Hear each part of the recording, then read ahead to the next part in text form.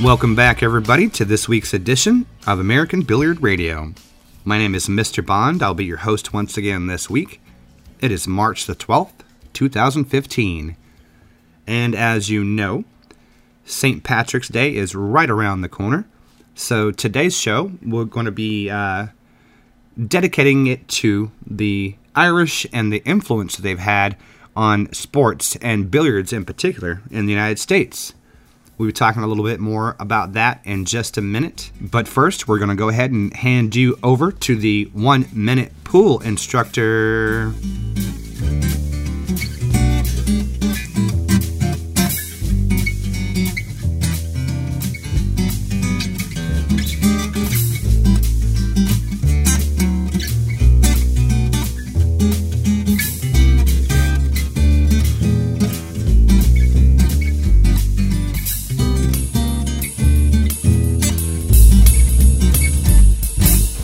Hi, I'm Scott Lee. I'm Randy G. And welcome to the 1 minute pool instructor. This week we're going to talk about the difference, if there is any, between aiming and focusing. Aiming and focusing. So what do you think the difference is, Randy? Well, first of all, there's a huge difference between the two. Let's just break it down. It's real simple. Let's start with aiming. Aiming is described as a mental process. All right, excuse me. I'm sorry, Scott. Aiming is described as a physical process. It is. And it's the physical process that our body, our eyes, our hand, our cue stick goes through from the standing position all the way down into the shooting position. Everything we do in aiming is physical. That's a great point, Randy, because a lot of people think that aiming starts when they stand down on the table. No, that's when aiming is pretty over with. That's right. All I do is recheck my aim there. I've done all my aiming in my standing position. All right? So aiming is physical. Now focusing, if aiming is physical, then focus has to be mental. All right? Yes. Focus is our ability in those seconds that we do our warm-ups and our hand is on the table and we're going to strike the cue ball. Let's call them 8 to 10 seconds. It's the ability not to let any outside source creep in, or for that matter, any internal source disrupt us. It's in the flow or autopilot. So focus is the mental process to stay in your subconscious for 8 to 10 seconds. Getting back to the aiming thing, I see a lot of people start their aiming process from the standing position, but they're too close to the shot. Don't you think you need to back away from the table a few feet to really get a good grasp of how you want to line up and then find a way to step into the shot? Well, let me be a devil's advocate. Maybe some aiming systems require us to stand in a different position or at a different distance. Mm-hmm. Now, I don't know of any of those, but maybe some of them do. I know that the 6 or 7 that I'm able to teach, we stand tall, we stand back, we find what we have to look for, and then we walk into that line of shot. So, yeah, I'm with you. I think you got to stand back and get your visualization of aiming done first before you do the physical part of aiming. And then the mental part is always subconscious. And so it would stand to reason then that the aiming part of the process is much more engaging and lasts longer than the focusing part. Focusing is just absolutely. The last few seconds. Aiming might start the minute you start chalking your cue. Mm-hmm. Aiming is a long process. It doesn't have to be, but let's say aiming is not only a mental but physical, but it's a process that is all engaging, because everything we do in pool is about pocketing another ball generally. Yeah. So aiming is utmost important. Cue ball's only secondary after aiming. Right. And so I think the biggest mistake that most people don't realize is that they make their aiming decision standing up, and then when they get down into their stance, they start second-guessing themselves. Well, it's easy because the angles perceive to change. They do. It looks different standing up than it does over the table. I know we teach the fatal flop. Yep. And we talked about that. Oh. So, it's a regular part of our course. Not aiming system as much as how do you aim and where does a good aiming system start, and it starts in the standing position back behind the cue ball to your target. Now, at that point, each aiming system has a little bit different nuance in there that might change something, but essentially it starts way back. There you go. C thing too. Yeah. All right. For the 1 Minute Pool Instructor, I'm Scott Lee. And Randy G. And we'll talk to you next week about the cradle.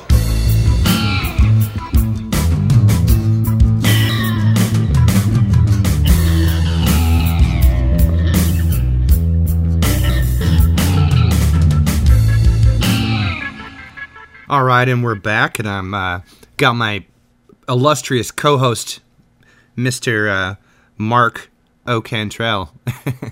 We've changed your name to Irish, Mark. Sorry, you're the O'Cantrell for this week. What are you? I would have to be. Let's see, David McBond. I don't know. What if you were a Jewish Irish? You could be Gold Bond. Oh, I could be Goldblum Bond. Yeah, they're Gold Bond. Goldberg Bond. That would be awesome. All right, so anyway, this week we're doing a tribute to the Irish. We're talking about the influence that they've had not only in American sports, but specifically in the American pool and billiard realm, which is, it's been quite a bit, to be honest with you. I'm a little bit Irish. I have a couple of Hennigans in my family tree. Are you Irish at all, Mark?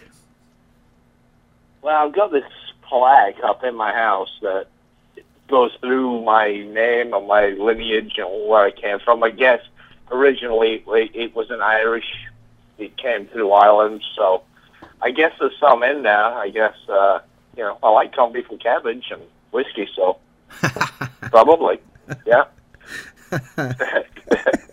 So at least, yeah, you got to have the gene in there if you like the Irish whiskey. That's for sure. Well, I've been to Ireland a number of times, and a wonderful place, wonderful people for the most part. Well, you stay in the south, the Northern Ireland people seem to not particularly care for English folks. So yeah, I think it's got better since I was there 20 years ago. Yeah, and there's always somebody pissed off in Ireland. That's just the way they are. I had an Irish grandfather that was, he was always drunk and he was always pissed. So that was just, I think that's just goes with the territory. Well, you're talking about, I can't really speak too much for American pool and billiards as far as the Irish are concerned. But as far as cue sports go, there's a number of notables that have come out of Ireland. There's Dennis Taylor, but that's snooker. I'm talking about snooker now, but it's still cue sports. Dennis Taylor won, I think it was in the marathon, one of the greatest snooker or cue stick matches you'd ever want to see. One of the greatest comebacks ever happened. I'm sure it's on YouTube. The 1986 World Embassy Snooker Championship between Dennis Taylor, who was the Irishman, and Steve Davis. And what a cracker. I mean, it opened up. I mean, Steve Davis, after the first, because they did sessions, it was, I think it's a race to 18 or 17. After the first session, there's supposed to be 4 sessions. It's 7-0 up, 7-0 up. And it looked like it was all over. And man, he came back. He came down like 2, 3 in the morning. Came down to the final frame, and they were tied. They were on the hill. After all this time, they were on the hill. And I won't spoil it for anybody who doesn't know, but man, live, I'll tell you what great play Dennis Taylor was. Does a lot of announcing now with the World Snooker. Mm-hmm. Then obviously there's Alex, the Hurricane Higgins, the people's champion. Do you know much about him? No, I do not. No, I don't. You ever heard Alex Hurricane Higgins? I have heard the name. I don't know that much about him, to be honest with you. During the 80s, when I talked about the show before, it's called When Snooker Ruled the World. It's a series on YouTube. I think it's like 10-part series. There's a lot of things to do with Matchroom on there and how they created the characters for each player. Steve Davis was boring. Tony Mayo was Italian, so that made sure he cried a lot. and everybody had a bit like the WWF, but the game was actually real. Yeah. But everybody had a character. But Alex Higgins was one of the most flamboyant. I mean, he couldn't teach how he played pool. It's like a trailer, a hurricane going through or a tornado going through a trailer park. Nothing looked right about it. But he'd make the most fantastic, crazy shots and just smash the Reds up, open them up. But first, the rule, you're not supposed to. Yeah, you're not supposed to do that, right? You just smash them open and say, let's go for this thing if we're going to do it. He also had his temper tantrums. A lot of people compared him with Earl Strickland. Had his temper tantrums, drug addiction, alcoholic. And in those days, they used to sit at the table, and sometimes one of the sponsors might be Carlin Black Label, which would be a brewery. It's like being sponsored by Budweiser or something like that. And so they would sit there, and Embassy was the manufacturer of the cigarettes, like J.P. Morgan would be. And so they were encouraged to sit at their table. It's not up and down like pool. Sometimes you sat in your chair for a while when you play snooker, and they were encouraged to smoke and drink. Yeah, right. While they were there. Well, Alex Higgins, everybody had a right to do it. He just took advantage of the situation. And he would just get wasted. And one occasion he headbutted a referee. I'm not saying that's a good thing. I'm not condoning that, but it's the kind of guy he was. And he had to pee, and, they had decorative, those decorative trees that you have, maybe in your house that set around as like a fake tree that sits on the side. Uh-huh. Well, he had to pee, and he just decided he was going to go pee in that plant pot that the thing was in. Well, Mark... But, he's a rags to riches kind of guy. Everybody kind of loved the craziness about it. It's supposed to be a tribute to Irish people, man.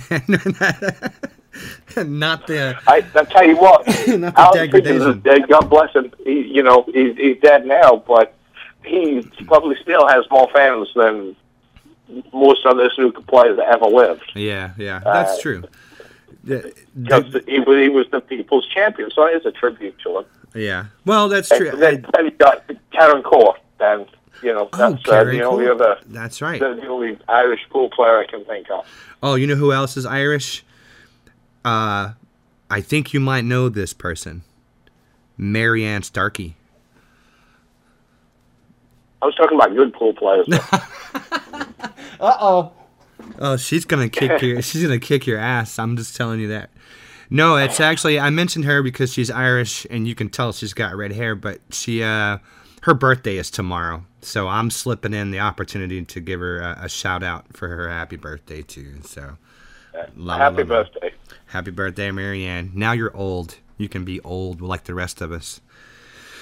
Anyway, I thought for some reason, because you don't know anything sometimes, that you were going to say Cicero Murphy was Irish. I get the feeling that he was in Northern Ireland, right? He was from Northern Ireland. Isn't that correct? Cicero Murphy? Yeah, exactly. I have no idea. I thought he was American. He just had a last name Murphy. I know, Murphy, right? Mick Murphy. That's I know that's silliness. So I'm trying to be serious here. Don't screw up my show, man. We're talking about the Irish influence. Give me information, man. I know this is very valuable information. Speaking of information, there is a fantabulous book on this subject by an Irish author, no less. And I'm gonna screw the title up. It's dang it. Now you made me forget it. The author's name is Patrick Redmond, and he wrote a book about, the title is something to the effect of the Irish influence on sporting America from 1835 to 1920, something close to that. I'm sorry, Patrick, for screwing up the title of your book. But it's a really awesome outline of what was going on in the early United States as far as organized sports were concerned of all kinds, and how heavily the Irish were actually involved in all of that. It just seems to be part of the culture. They are sporting men. They are sporting people. So, I think boxing was, yes. at the time, bare knuckle fighting, I think, absolutely was a big deal. Was a big deal. With the Irish. That might have been the first, quote unquote, mainstream as far as sports, things that people would pay attention to, the fighters. And the Irish were all about the fighting and the boxing and everything else. And if you've ever seen the movie Gangs of New York, you know that they were all about that. And that kind of bled into the Irish being involved in law enforcement. Even to this day in Chicago, there's a heavy tradition of Irish in the police force. And then, of course, a little bit later, now we're talking 1800s, a little bit later, they were also heavily involved in the formation of baseball, believe it or not. At one point, I think there was something like 2/3 of all the teams, either National League or American League, were managed by or led by Irishmen. So they've always had, big influence in that. There's also what they called, back in the day, they called it pedestrian sports, which is more like your athletic stuff, your running and track and field and that kind of stuff. Irish were heavily involved in all of that. But more so than anything else, and the reason why we're talking about this today, was their involvement in billiards, obviously, and the development of in the United States. And there's some things, Mark, I just want to explain to in case you didn't know this. The reason why we play on the type of table, American tables, that we do right now, is because of Irishmen. Specifically, Michael Phelan and another gentleman that you might have heard the name, Hugh Callender. Callender, you would have heard his name from the Brunswick Bulk Callender Company back in the day. Phelan was an Irishman, and his father had gotten into the billiard hall business, and Phelan got interested in it because of his father. And at one point, after his father died, he decided he was going to sort of stick with it. And at the time, though, there weren't really any particular standards in the United States as far as what tables should look like, how big they should be. I mean, there was their tradition of playing on a 12-foot table or what have you, but the cushion quality was all over the place. The cloth quality was all over the place. The pocket size was all over the place. So he was really the first guy to ever set out to standardize all of this stuff. And now, you're not taking this from that Guinness commercial, right? Oh, no. You've seen that. You've seen the Guinness commercial with how the pool table was invented. Yeah, there's stuff. There's no rails on it and no pockets, and they start hitting the balls, they'll fall off the table. Yeah. So, let's put some sticks up around the side, and exactly. Then one breaks off. Absolutely. No, that's hilarious commercial. It's completely fictitious, but it's hilarious. I thought you'd gone by that and used that as your material. Yes, that's my. It's on the big bibliography page. You can see that I made a reference to the commercial. Research. Okay. Exactly. No, Phelan was he really, and I'm not exaggerating because this is all documented. He redesigned the American billiard table. Some of the things that he built into the table we still use to this day. It's because of him. The diamond markers in the rails, because of Phelan. The angled cut of the pocket of the cushions at the pocket, unlike the snooker table where it's rounded at the pocket. He was the first person to cut them at an angle for a specific reason. We still do that to this very day. He was the first person to write a book in America on the subject of billiards and set out all what we considered standard tournament rules, etiquette rules, things that you should and shouldn't do, tips on how to everything from how to pick cues and balls to everything, all about this Phelan guy. And then Hugh Collender comes along and marries his daughter. So now Phelan and another Irishman, Hugh Collender, they're in business together, and they published the first magazine on the sport of billiards. Actually, Phelan started the first Billiard Congress and Players Association in America. He was responsible for organizing the first state billiard tournaments in America. I mean, the list just goes on and on and on and on and on and on with this guy. So, well, is there any information you have that tells us why it changed from a 12-foot table to down to a 9-foot or 8-foot table, whatever table it was that they went with at the time?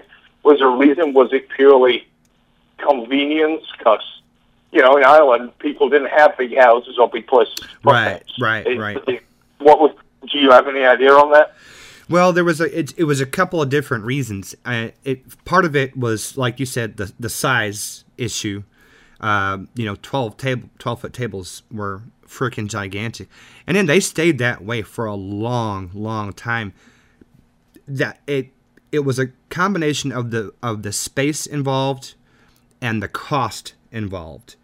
So you had these bar owners, pub owners, hotel owners. They wanted to be able to accommodate more tables, more space, blah, blah, blah.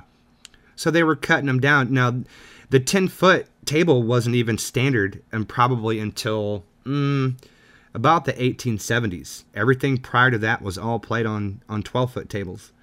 I want to say that it was about, 1879-ish when they finally they called the standard for billiards a 10-foot table at that point. And there was for no other reason than just space. They just wanted to be able to fit more of them in there. As a matter of fact, it has been suggested that Phelan cut the corners on the cushions to accommodate shot making, to make it easier. So I feel like that might have had something to do with it too, between the space issues, the price of the table being that big, and watching people bounce balls around gets a little boring after a while. So I think they wanted to shrink it down just to create more action too. I think that was also another part of the equation. But nonetheless, an interesting point to throw in there was that Phelan and Collender both were considered defectors from Ireland, and on different occasions they tried to go back to visit their family or to do whatever they were doing, and they were both threatened with their lives if they did so. So they were basically stuck in the United States after that point. They were not welcomed back. But there was conflicts then. That's something right there, though. Yeah. I mean, that's pretty interesting. Yeah. Because, you don't know where things start. You don't know where they come from. And you hear rumors. I don't know. I'm sure. I know you like all the history and things like that. And you do a lot of research on things. So I don't doubt what you're saying is true. Mm. But, there's always...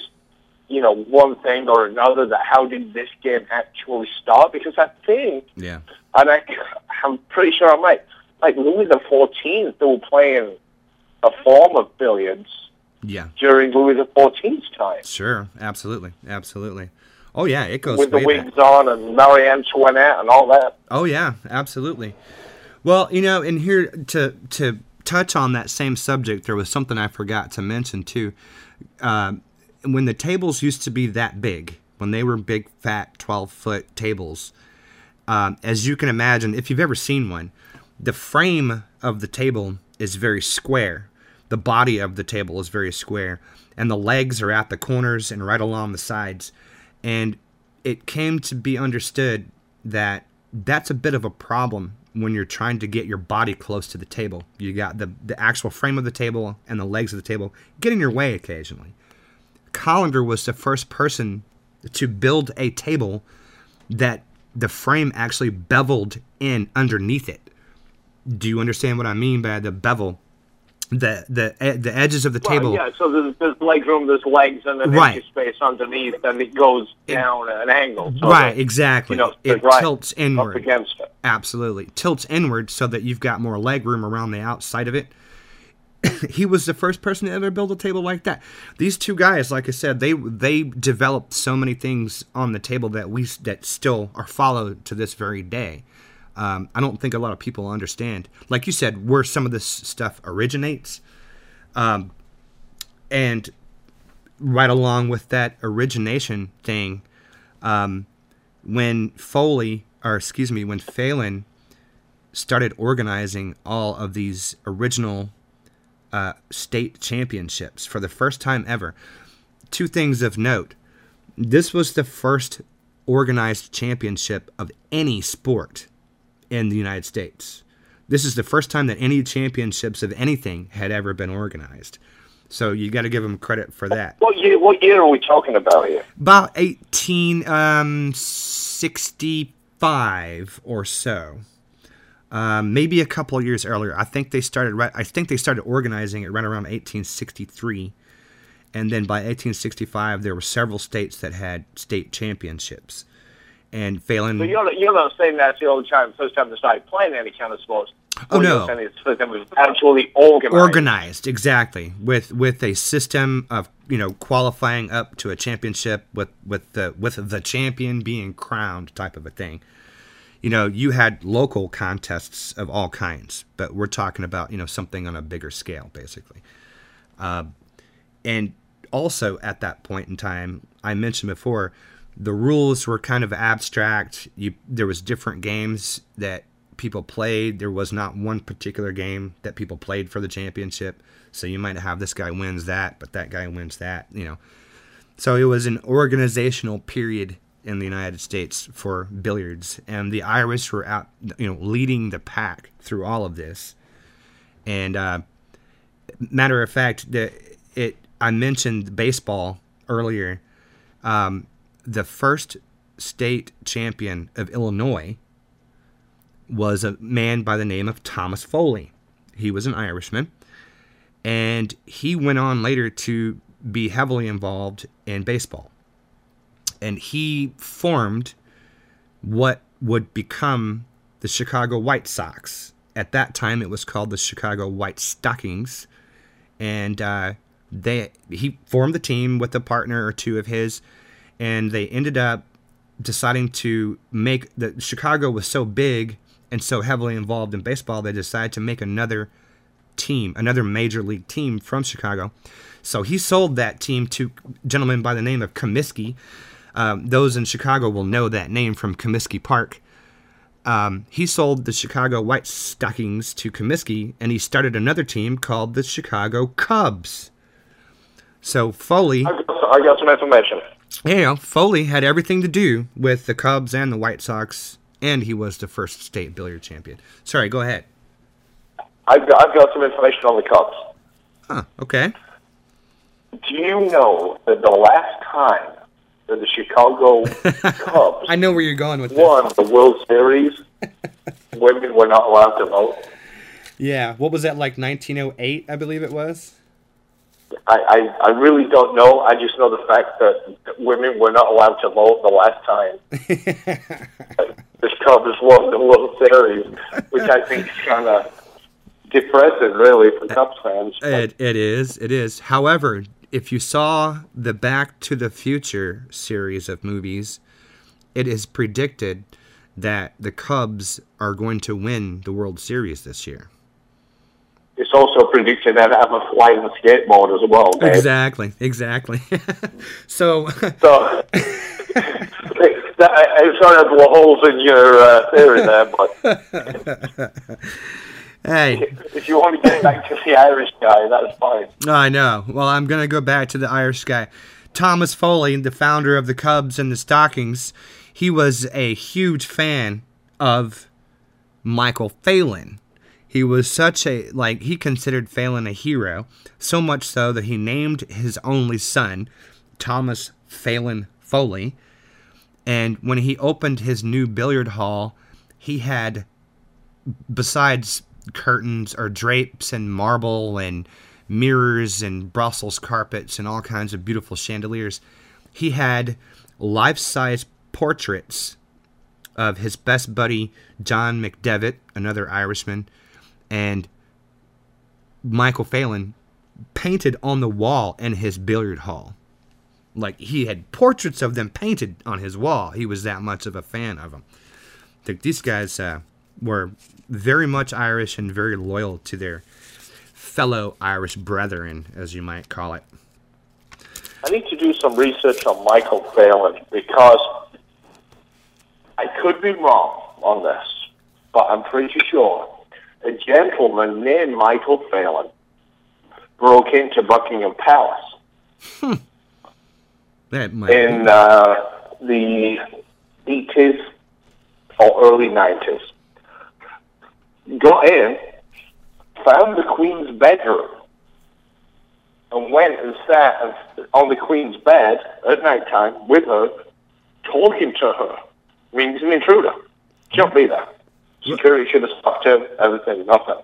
Wow. And I guess she has panic buttons and things like that. But yeah, he got in there and she couldn't get to the button, and she was just be nice and polite to him, and he wanted to tell her all his problems with Ireland and everything else. Oh, wow. But I think his name was Michael Phelan as well. Yeah, I did not know that. I have to double check. Either that or he's an IRA and he bombed somebody. Yeah, the IRA. That's too funny, man. The IRA has been around for a long time. They really have, too. Well, anyway, so I got some other cheesy information I had to throw at you. There was, well, it has to do with the Irish dominance, and this is leading to something, so you have to humor me for just a minute here, okay? At the turn of the century, well, towards the end of the 1800s, early 1900s, the Irish dominated a lot of baseball and a lot of billiards. If you are a fan of history like myself, you might recognize the names of McDevitt, Michael Foley, Michael Geary, John Geary, Joseph Dion, Maurice Daly out of New York, Ed McLaughlin, Daniel Gavitt, Thomas Gallagher. But one name will stick out to the fans of 14-1 straight pool. The inventor of that game, also an Irishman. They typically refer to him as the inventor of the game. It was more like a co-inventor. His name was Jeremy or Jerome. And I don't even know how you pronounce it properly. Is it Keogh or Co? One of the two. It's Keogh. So he was also the inventor of the 14-1 game as we know it today. Also can be contributed to an Irishman. What do you know about that? So, it's pronounced, I believe it's pronounced cock. Cog? Cog, maybe? Yeah, cock. There's like a at the end, it's cock. Cock, really? But I didn't know that. But that's interesting. Yeah, well, I didn't know that's how you pronounced it. It's a good thing I didn't say that in the wrong building. You know, you could be taken the wrong way. So, Cog. You know, you have a couple of drinks in you. I mean, it can come out either way. And I'm sure he got his fair share of probably so ribbon about it. Oh my goodness, man, that's funny stuff.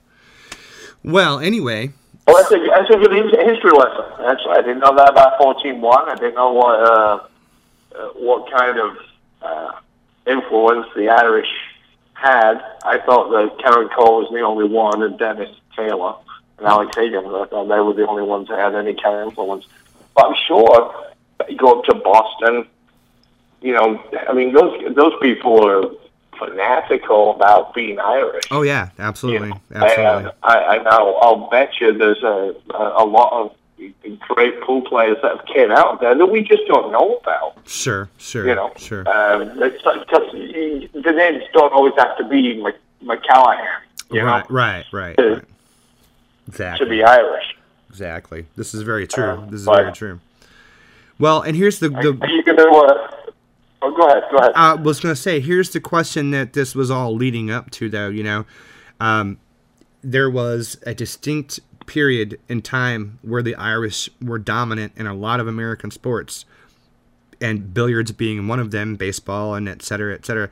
But then there was also a sharp decline as the population grew and became sort of more integrated with all these different, origins of races from different, Germans and Poles and blah, blah, blah, blah. So their reign sort of got watered down and blah, for different reasons. It was not necessarily one particular group of people that was dominating in any one thing. However, it's almost like we have a similar sort of situation now, where can you put your finger on one particular nationality or one particular country that dominates in a lot of different skills as far as sports is concerned? Two things jump out at me. Can you name the two countries I'm thinking of? You're talking about sports in general, right? Well, sports in general, but whatever it is that it includes billiards. It includes billiards. You got to go, I think, at this particular time, the Philippines. Right. And I want to say Taiwan or China. But I'm gonna say I can even pinpoint it down to Yorkshire, England, and I'm not saying that because that's where I'm from, but I'm saying it right now because West Yorkshire and Lancashire, which is the next county across, could feel the top of the range of Mosconi Cup team. Yeah. Well, I think it's a toss-up. That's the only reason I'm saying that area. I could pinpoint it down that far. I mean, we're talking about 100 miles. Right. No, I hear what you're getting at, and I can't say that I disagree with it. However, I'm just throwing it out there. This is not an easy thing politically to do, but let's just say Asia. Because you could include China, Taipei. That's not a country. You said a country. Okay, all right. Then let's talk about China then. Let's just say Chinese. Let's say China. Don't you think that they have strong skills in China? I mean, at a lot of different things, not just billiards, but that's one thing that they do accelerate at too. The Philippines, you're right. I don't know. I guess I don't like all you European people, so. Well, the thing is, you say China, and it almost leads you into sounding racist. I know, and I don't mean it like that. I know, I don't mean it like that. No, I'm not saying you, but you lean into that. And I go, you know what? They kick ass in spelling bees every year. Oh, I didn't even. It's not even that. They're fucking geniuses. I mean, if it's racist in a good way. They're just fucking geniuses. They are driven. A different work ethic. Right, they are driven people. As far as sports go, they're not really good at anything that's brute strength. They're not. They don't. I'm going to renege on my own comments. Right. Kick ass at ping pong. Gymnastics, they seem to do real well. Skill sports. And I think they're pretty good at football. Yeah, absolutely. And not so much, and I'm not going to try to make it a racist issue, but I think it's more about the standard physique. They're not known as tall, bulky people, so they're not going to be football players. They're crap at high jump. You know what I mean? Right. They're not going to be a high jump team. They're not going to be rugby players or football players, but put them on a billiard table. You got. Well, and like I said, between that and they're driven not only with pride but with honor And so they work very hard at anything that they do. So it's almost like you got to be awesome at it or just don't embarrass yourself, kind of a thing, you know. But yeah, so that just I makes me wonder why at any point in time does any particular country or nation dominate something more than another? It's impossible to say, oh, well, it's genetic, or oh, it's just this race of people, or whatever. That can't be possible. What makes a particular mindset happen where they want to pick something in particular and take it to the extreme? Is there a reason why this happens? You're on a point. You're on something. You're on something because you're right. They don't just settle. Right. For what they've got, mediocrity, or I can get by just doing this. It just sounds bad the way I'm saying it. I'm not meaning any offense. No, I know what you mean, though. I know what you mean, though. I know exactly what you mean. It's not that. But let's just look at 8-ball, okay? Look at 8-ball. Look how we play 8-ball over here and in America and in Europe. Mm-hmm. Look at Chinese 8-ball. Oh, it's yeah. like they took it up another notch. It's difficult to play. That's what I mean. Hey, you know what? We play this game. We're kicking ass at it. So how can we make this game harder? Right. Exactly. And so we can really challenge ourselves, and that's maybe something that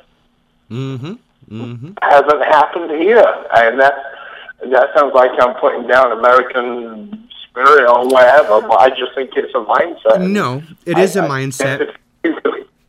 And you've got something. You're onto something there too that I want to make a comment on. And there's always this, at least as far as I can tell, there's always resistance to people tweaking the rules and changing the games and stuff like this. You know, people, when they get wrapped up in the pool, especially Americans, they get very defensive about the type of game that they like to play and how it should be played. Now, here's the point. Just like you said with the Chinese taking it up a notch with the Chinese 8-ball, that was the way all games were developed. All billiard games came about like that. Every single one came from something before it. And they were constantly looking for reasons to make it harder or more interesting for either the players or the fans. So, 14-1, 9-ball, 8-ball, all of these games all originated as something else that got changed into something either harder or faster or, like I said, more interesting to watch, as the case may be. So on the one hand, I can completely understand somebody saying, oh, we don't need a new game. We don't need another game. We don't need another game. You don't need to do that. Yeah. Well, I get it. However, what in the world's wrong with taking a game like 8-ball and making it 5 times as hard by slapping snooker pockets on there and making them smaller? You know what I mean? What's really wrong with that if that jacks the skill level up? Because if you jack the skill level up, then everybody knows it's just that much harder. And when you can excel at something that is that much harder, doesn't that earn you more respect as a player? Having the ability to do that? And here we go again. I know I'm going to hear it from somebody at some point on this stuff. I don't know if you're leading me in this direction or not. Yes. But here's the thing. I know personally many top professional pool players. I'm not saying that to look at me, I know these people, you don't. I'm not saying it's that. I'm saying that as a qualification to what I'm about to say.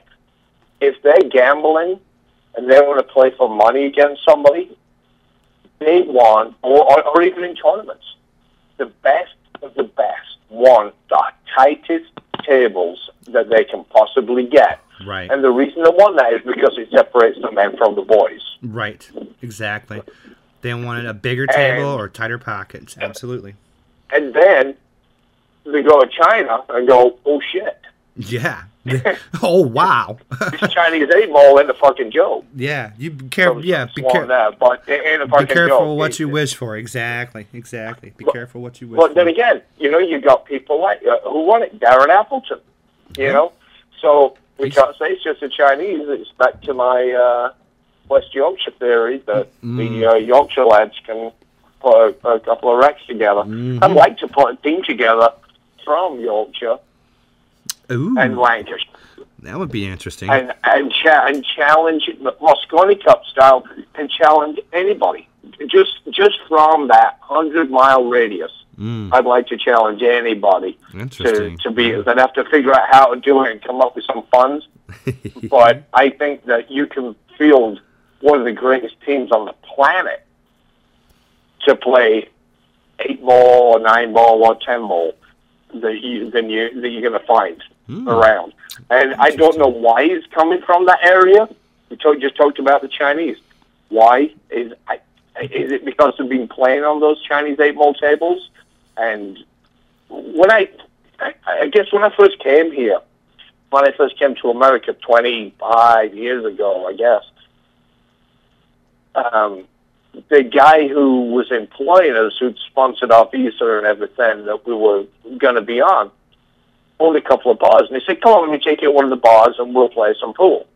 Well, all I ever played was snooker. I never played pool. The pool was the game that the people who couldn't make it snooker played. Mm-hmm. And so I was a little, it's sad to say, but it was like an elitist attitude that snooker players are better than pool players. And on those little bar tables, big pockets, big balls, I couldn't miss. I didn't miss to get shape. I was just knocking them in from everywhere. People stood there going, man, I can't believe this guy. He's amazing at this. And maybe that's what these guys grew up with, and it's just set that standard, that high standard. I tell everybody, right.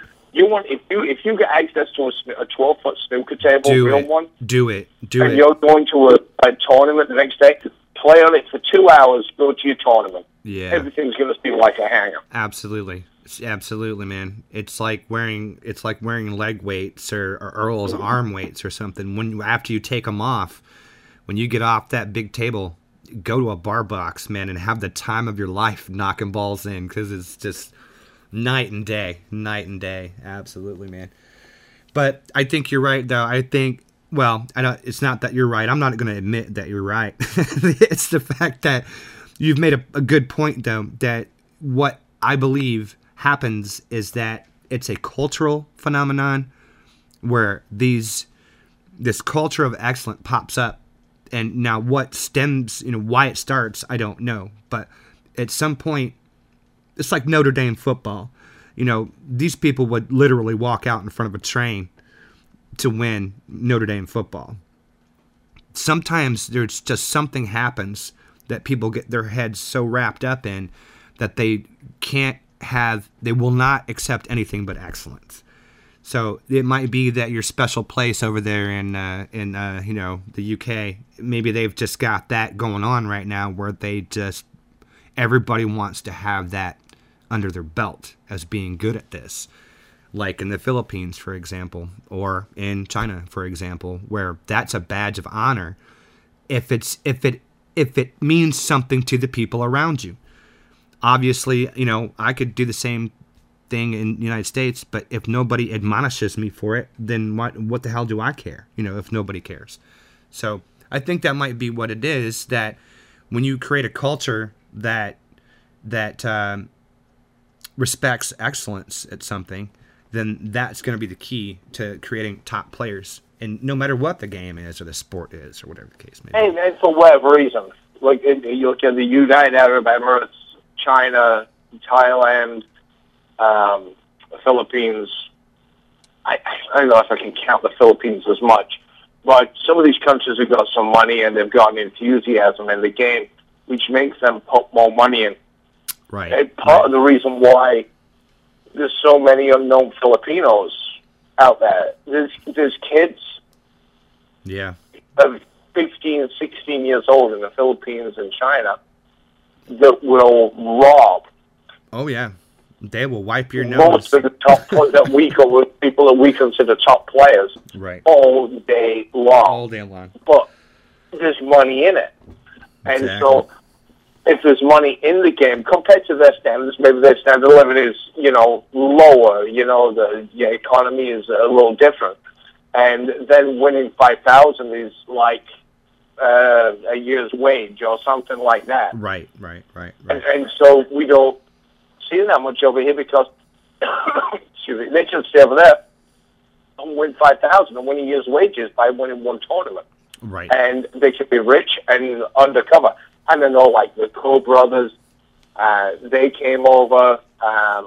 You didn't hear a whole lot about them until it was too late. Until the last couple of years. Right, until it was too late, until you were getting beat. And then they come over, and they're like, oh, Cole brother, two brothers named Cole. Where they're from, Thailand, I think that's where they're from. And they're just shooting life out. They've been gambling. Mm-hmm. They've been under high pressure, on conditions that are just terrible, and having to do it. And they've done it, and then brought here all of a sudden, they're the U.S. Open, and they're all Mark Griffin's CSI invitational event, and they're just, wow. Yeah. The table's level. Right. It's not clammy. It's not 90% humidity in here. Yeah, there's not bugs flying around the lamp and stuff. Yeah. So and so it, obviously, like you said, it goes back to they've been playing with weights on their ankles. Yeah. Running a marathon with weights, and all of a sudden they've got ideal conditions. Oh, so, yeah. I don't. That's a. We can go on about this, and more people are deaf forever on the different countries, I think. But at the end of the day, are you having corned beef and cabbage on, is it Tuesday? Oh, I'm about to, not corned beef. I can't do the corned beef, but I am a brisket-eating fool. That's my absolute favorite piece of beef is a brisket. And as my Irish grandpa would do, we will smoke that sucker for 14 hours and then just eat until you can't stand up. So definitely going to be some Irish food going on Tuesday. And with that, I will wish all of you guys a happy and healthy St. Patrick's Day, and props to all of you Irishmen out there. Raise a glass to you there. Click. And you guys have a great weekend. Mark, thanks for being on the show, and we'll talk to you again next week. Take it easy, guys. With the beer.